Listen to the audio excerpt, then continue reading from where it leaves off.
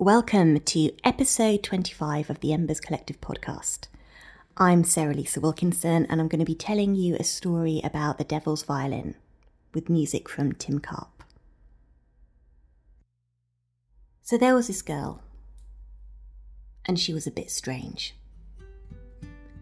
She was a kind of girl who was always on the edge of things, never in the middle, always lurking about on the edge.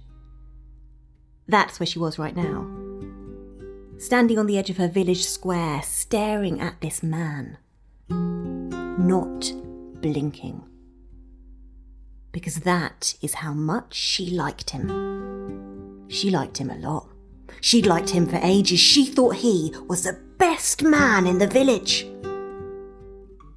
He had the best hair, objectively.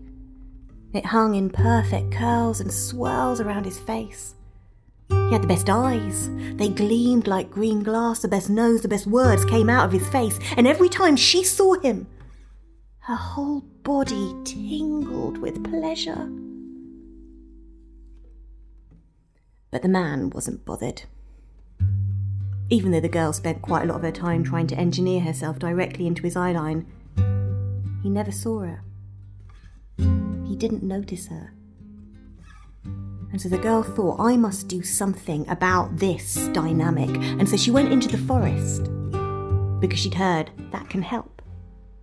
And she got on her knees and she tilted her face up to the sky and she chanted those old words, those ancient powerful songs. So, as the moon rolls away from its mother and returns, let this man turn to me. So as a pine needle brushes up against another in a pine tree, let this man brush up against me. So as a flower opens its petals to the sun, let this man open himself to me. And then she got up and she ran out of the forest to see if it had worked. And it hadn't. And so she went back in. She got on her knees again. And she cried. She beat her breast with her fists. She sobbed and screamed. She scratched into that forest floor with her nails, past the topsoil, past the middle soil, past that dark, rich bottom soil, deeper and deeper and deeper until, she got to the devil. All cosy in a little hollow in the ground. And the devil looked up and he saw the girl's fingers beckoning and he reached his hands to hers and landed lightly beside her, brushing the earth off his smart black suit, pricking up his horns. And then the devil looked at the girl and he said, what do you want? And the girl looked at the devil and she said, you know what I want.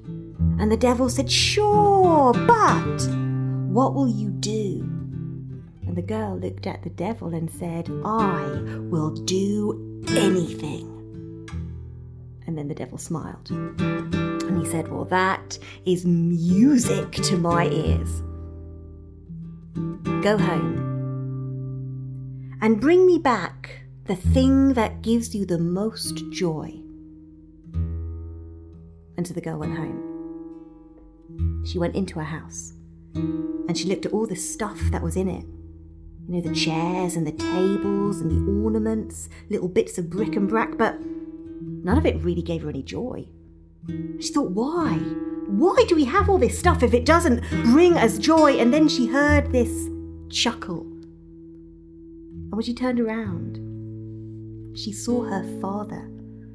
His great broad back and shoulders shaking with mirth, probably laughing at one of his own jokes. And she said, Father, you give me the most joy. Oh. Will you come with me into the forest? And the father took his daughter's hand and he walked with her through the trees until they got to the devil, and the devil smiled and clicked his fingers. And the girl's father was gone. All that was left of him were the bones of his torso and just a little bit of his neck.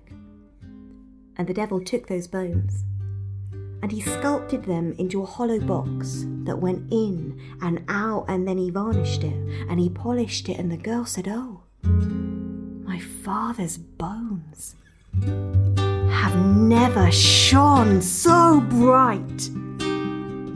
And then the devil said, "Do you still want this man?" And the girl said, "I do."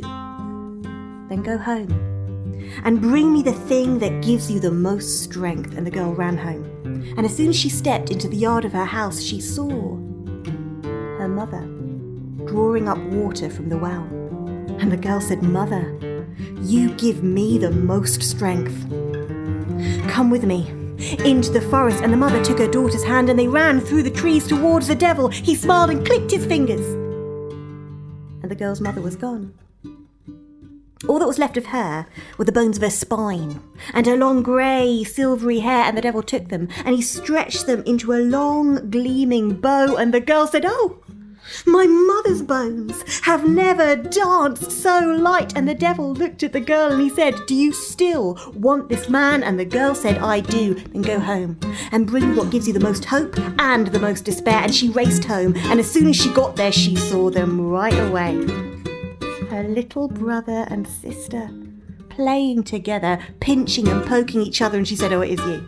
Definitely, you give me the most hope and the most despair. Come with me into the forest." She took their hands. They ran together. The devil laughed, clicked his fingers twice, and her brother and sister were gone. All that was left of them were their guts and their tongues. And the devil stretched them as strings over that hollow box of bone, and they tinged and they pinged. And the girl said, "Oh, my brothers and sisters' voices have never sounded so sweet." And then the devil took that strange instrument and he put it underneath the girl's chin. He put the bow in her hand and he said, "Now, play." And the girl brought the bow down upon the strings and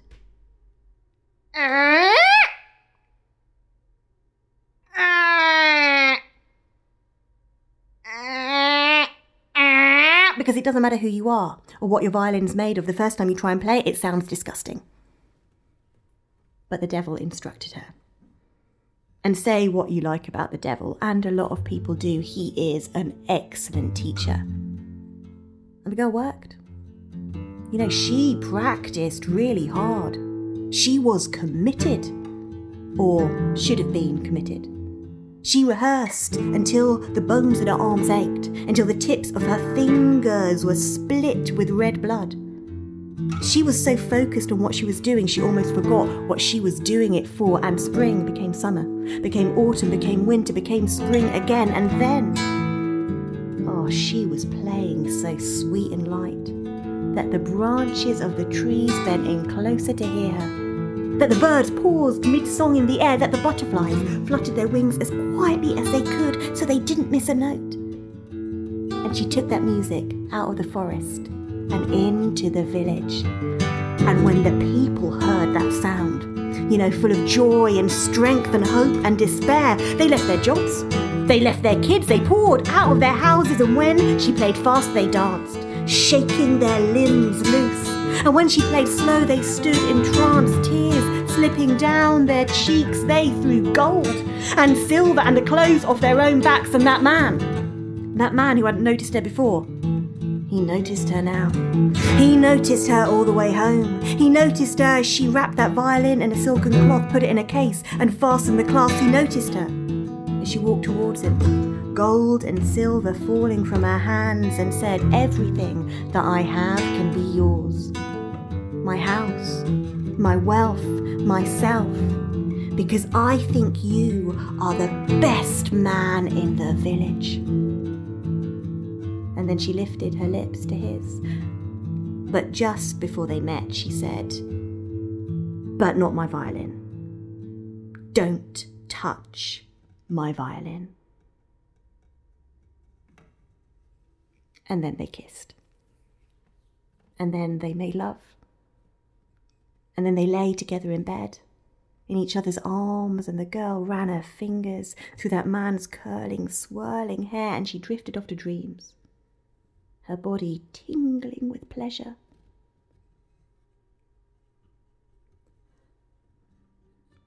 But the man couldn't sleep. You know what it's like when you're in a strange bed, after you've just made love to a strange girl. And so he slipped out of the bed and he walked out of the room, and there, lying on the floor, illuminated by a shaft of moonlight from the window, almost like it was doing it on purpose, was a violin in its case. Don't touch the violin. I'm not, thought the man. I'm just looking at the case. He unfastened the clasps. Don't touch the violin. I am not. I'm merely unfastening the clasps. He unfolded the silken cloth. Don't touch the violin. I am not. I am just unfolding this silken cloth. He picked up the violin. Okay, yes. I am now, in fact, touching the violin, but I'm not going to play it because I am not stupid. And he didn't. But he pretended. He struck a pose.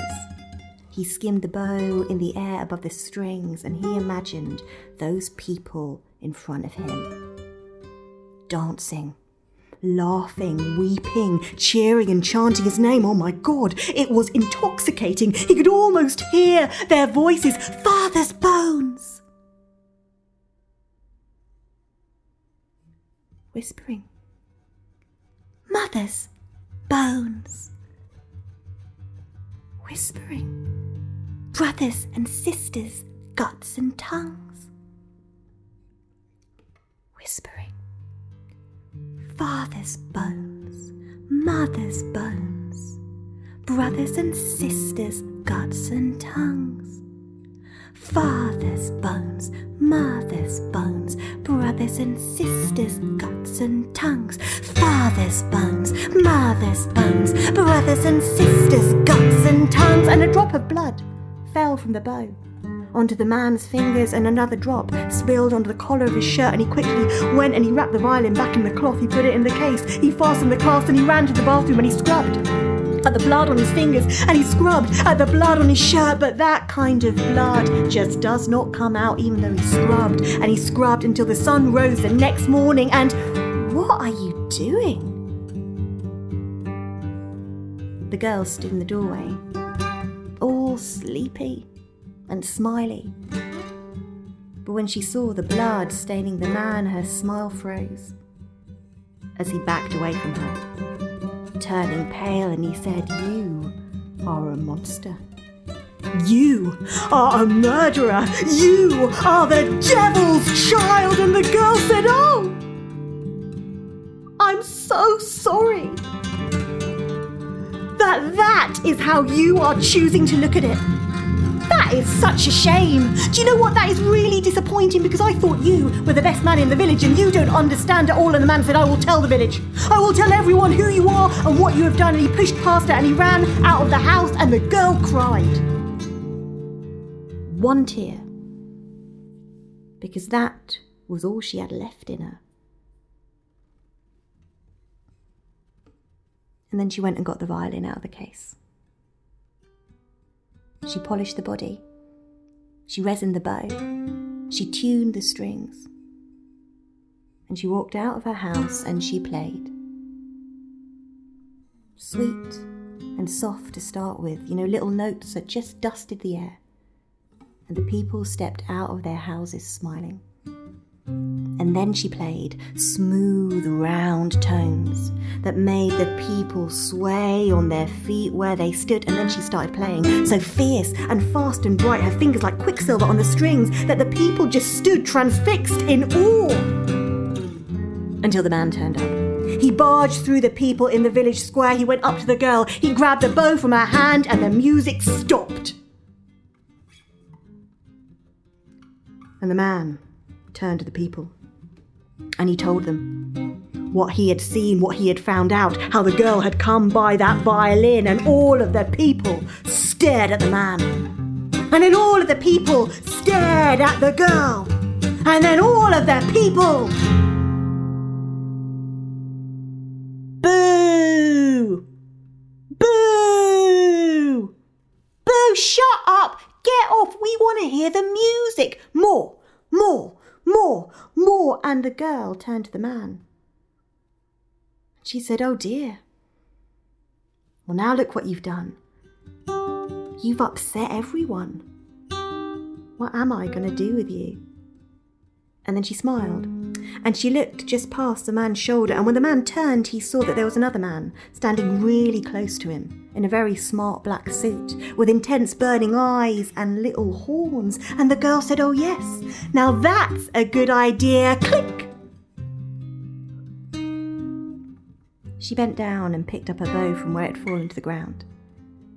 She put the violin back underneath her chin, but now, just past where her fingers held the neck, there was this wooden scroll carved in a perfect curl. And she brought the bow back down upon the strings, and the music swirled around the people in the village square, and they started to move and dance and cheer and chant as the girl played on, and the girl played on, and the girl played on. And that's why I would never let my child play a violin. Yeah. Thank you very much, Sarah Lisa. It's a good takeaway. Hi, Rixie here, by the way, with Tim Carp and Sarah Lisa. So, Sarah Lisa, Devil's Violin. Why did you tell that story? I don't know, because it really bothers me. I sort of I've come across it in a few versions. I think I was doing research for another story that has also got an instrument made out of bones, and I was aware of it, and it sort of stuck with me. And I remember when I was first working on it thinking, I don't know why this has stuck with me, because I find it really, really disturbing, like quite upsetting. What was the thing that most disturbs you about it? I think it's that sacrificial element, isn't it? It's that kind of sacrificing of your family for this, what is an obsessive love. I know there's other ways of thinking about it, and I like the other ways of thinking about it, but there was something just I had quite a visceral reaction to that kind of would you do anything? And yes, I'll give up this, and I'll give up my parents. And it was kind of her nonchalantness about it all as well. Just oh yeah, you give me strength. Great. Yeah. It's just a mad selfishness. Yeah, because I don't know, because I think that's one of the things, because, I've mucked around with the story a bit, and sometimes I think I've probably mucked around with it too much, from the sources, so maybe I've just kind of made a bit of a rod for my own back and made life too difficult for myself, because I remember working on it and running it to a friend, and she was she's is she a psycho from the beginning, or does she start somewhere, and do we kind of see her change? And I'm these are really good questions, and I don't even know if I know the answers to them, really. But I see the change in her, and I almost applaud her change at the end. So when the thing that she's actually chasing after is this guy from the town, and then it gets to the point where she's well, actually, I don't need you because what I've got is enough. And yes, she sacrificed her family for it. Maybe this says more about me. But there was a part I of me didn't even notice that. That's a really good point. There's a part of me that's going oh, good for you.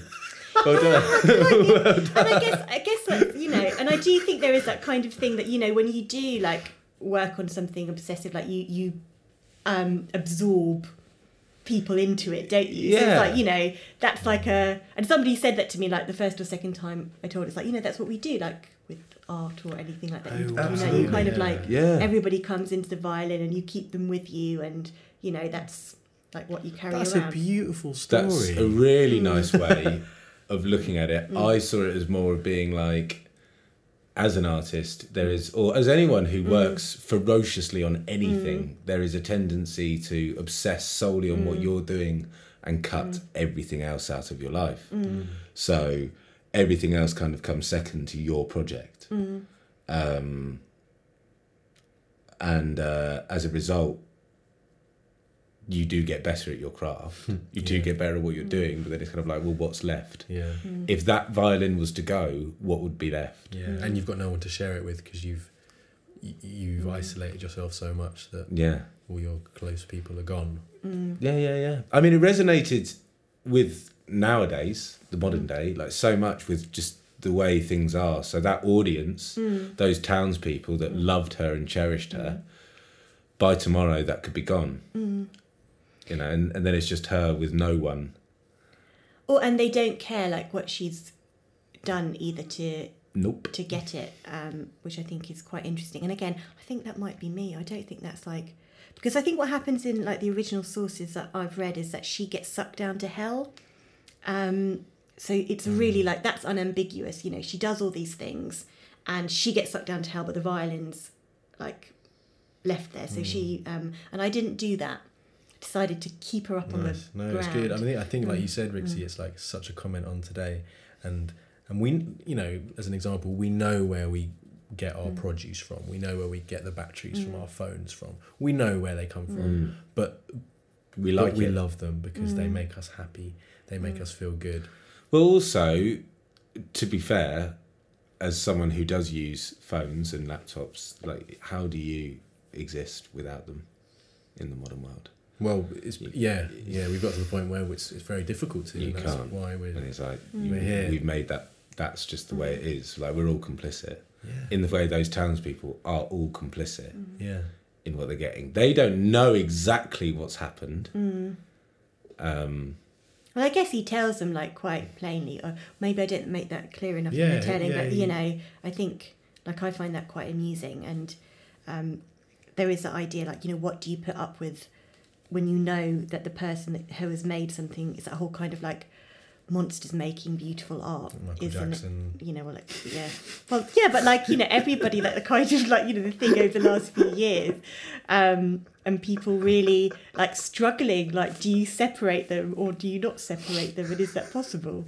Is that a bad example? No, it's just me.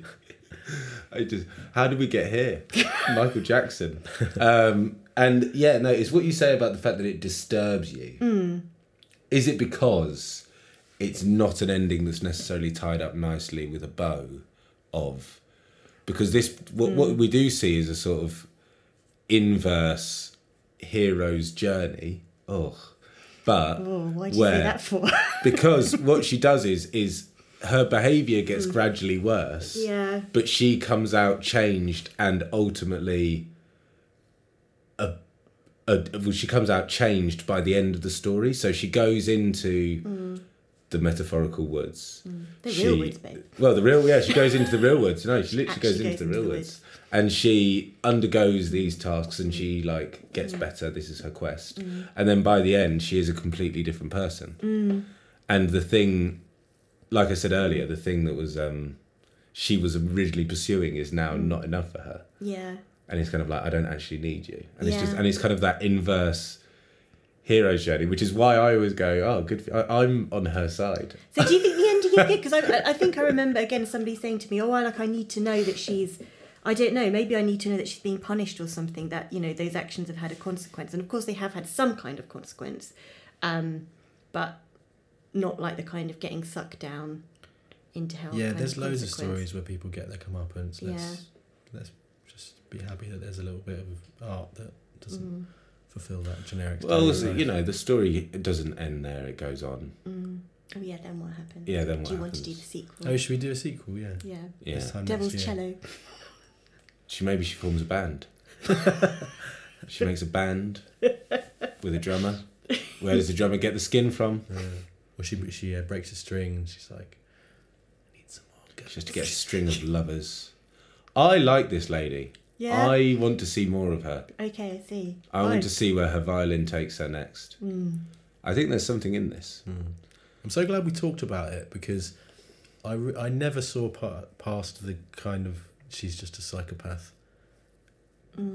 That's about it. That's about as far as I got with reading into that. I'm so glad that you guys Yeah. have such. Yeah, but you can different infer. There's so many things to, because there is that reading of it, and then there's, I mean, it's you bring yourself as a listener. You bring yourself. To it, don't What are you saying? Saying you're a You psychopath. hear, you see psychopath. You're a psychopath, and I just see it. I'm like, yeah, good for you. You cut everyone out of your life to get where you want. Brilliant. That's awesome. Oh. Make that deal with the devil. Make the deal with the devil. We all have. We all would. Let's be honest. Yeah, yeah. It's great. Yeah, I think there's still like kind of, I've got work to do on that story and kind of like getting to know that story and like figuring it out. So what do you mean by that when you say figuring it out? I don't know, maybe I do feel like I've sort of changed things, not for the sake of changing them, but like in the process of trying to figure it out. Maybe it would do me good to like go back to the like original sources that I read and look what's there. Maybe I've just kind of got too caught up with my own ideas about it. I think that's not necessarily a bad thing, because stuff needs to evolve. Art needs to evolve with people. It can't, in my opinion, it can't be a museum. That's what makes art new and exciting, is that, yeah, you look at sources from the past, they will teach you things, they will make you create new ideas, and your idea is as relevant as their idea. Someone will listen to this podcast in 100 years, obviously. Hello. Really? Hello. Hi. I'm sorry. How we are fucked you? It. I'm really sorry. I'm really sorry. And there'll be, someone will listen to this and they'll go, oh, I can't really remember what the original version, thinking that yours was the original version, but the version you heard wasn't the original version, Jeremy. So like, oh yeah, no, it's not that. It's just kind of like what's most useful, isn't it? Because there's probably things that have lasted for a reason. But yeah, I get what you mean. You've told it in your way, and I think it's beautiful. I love the way you tell, and it's such a pleasure to create with you and to perform with you, because you have such a great grasp of what you're saying, and I find just pleasurable experience for me. definitely. Oh, it's mutual. You're a technician. You put it together very well. Yeah. But there is that thing of like, should you tell the story as you've heard it? I personally think no, but I know that there are people. I mean, just with anything, do you play a piece of music if you've heard it? No. Who says the thing that you need to add? There's a really lovely quote that I can't remember. I don't know why I bring these kind of things up when I don't know the actual thing that I'm trying Pass to say. Pass it off as your own. No. But it's like, a story isn't like beautiful or something unless something's been added to it. Who says that? And what is that? What they say? Is that true? Do you know what I mean? No. But like, yeah. So that's what you're saying. Because when you say like, should you tell the story as you've heard it? Like from who? Like, and from where? Yeah. From what? Yeah, I mean, well, most of my stories are just fractal things that I've thrown together or just like made up. But also when I have, just in general, just when like, with writing, with all those things, I mean, what you do is, what I think tends to happen is you might hear something or see something or read something or watch something and you go, oh, I really like that. That's brilliant. I'm going to copy that. But also make it different enough so that it's mine. Yeah. But I'm going to take the best bits from all the good things that I like, and then I'm going to produce that because I want to see that. Yeah. And I know that, like, it's quite, looking at it in the small world of stories is, it's quite, but it's exactly the same thing. It's kind of like, this is how I want to tell it. This is how I want to paint it. This is how I want to play it. Yeah. Good to use your imagination, isn't it? Like, really use your imagination. But I think it's that idea of like, if there's a certain spirit in a story, you might as well pay attention to what that is as well. Do you know what I mean? Because otherwise you could, do you know what? I just don't have an answer to it. No. Do both. Do everything. Yeah. Make it your own and also don't make it your own. Unless you're a journalist, then you have to be truthful. Okay. Yeah, you should. Unless you want to sell newspapers. You won't sell newspapers, but you would be doing your job. Well, if BBC News suddenly went, I could tell you the news, but I'm going to tell you how I want to say it, it would be carnage.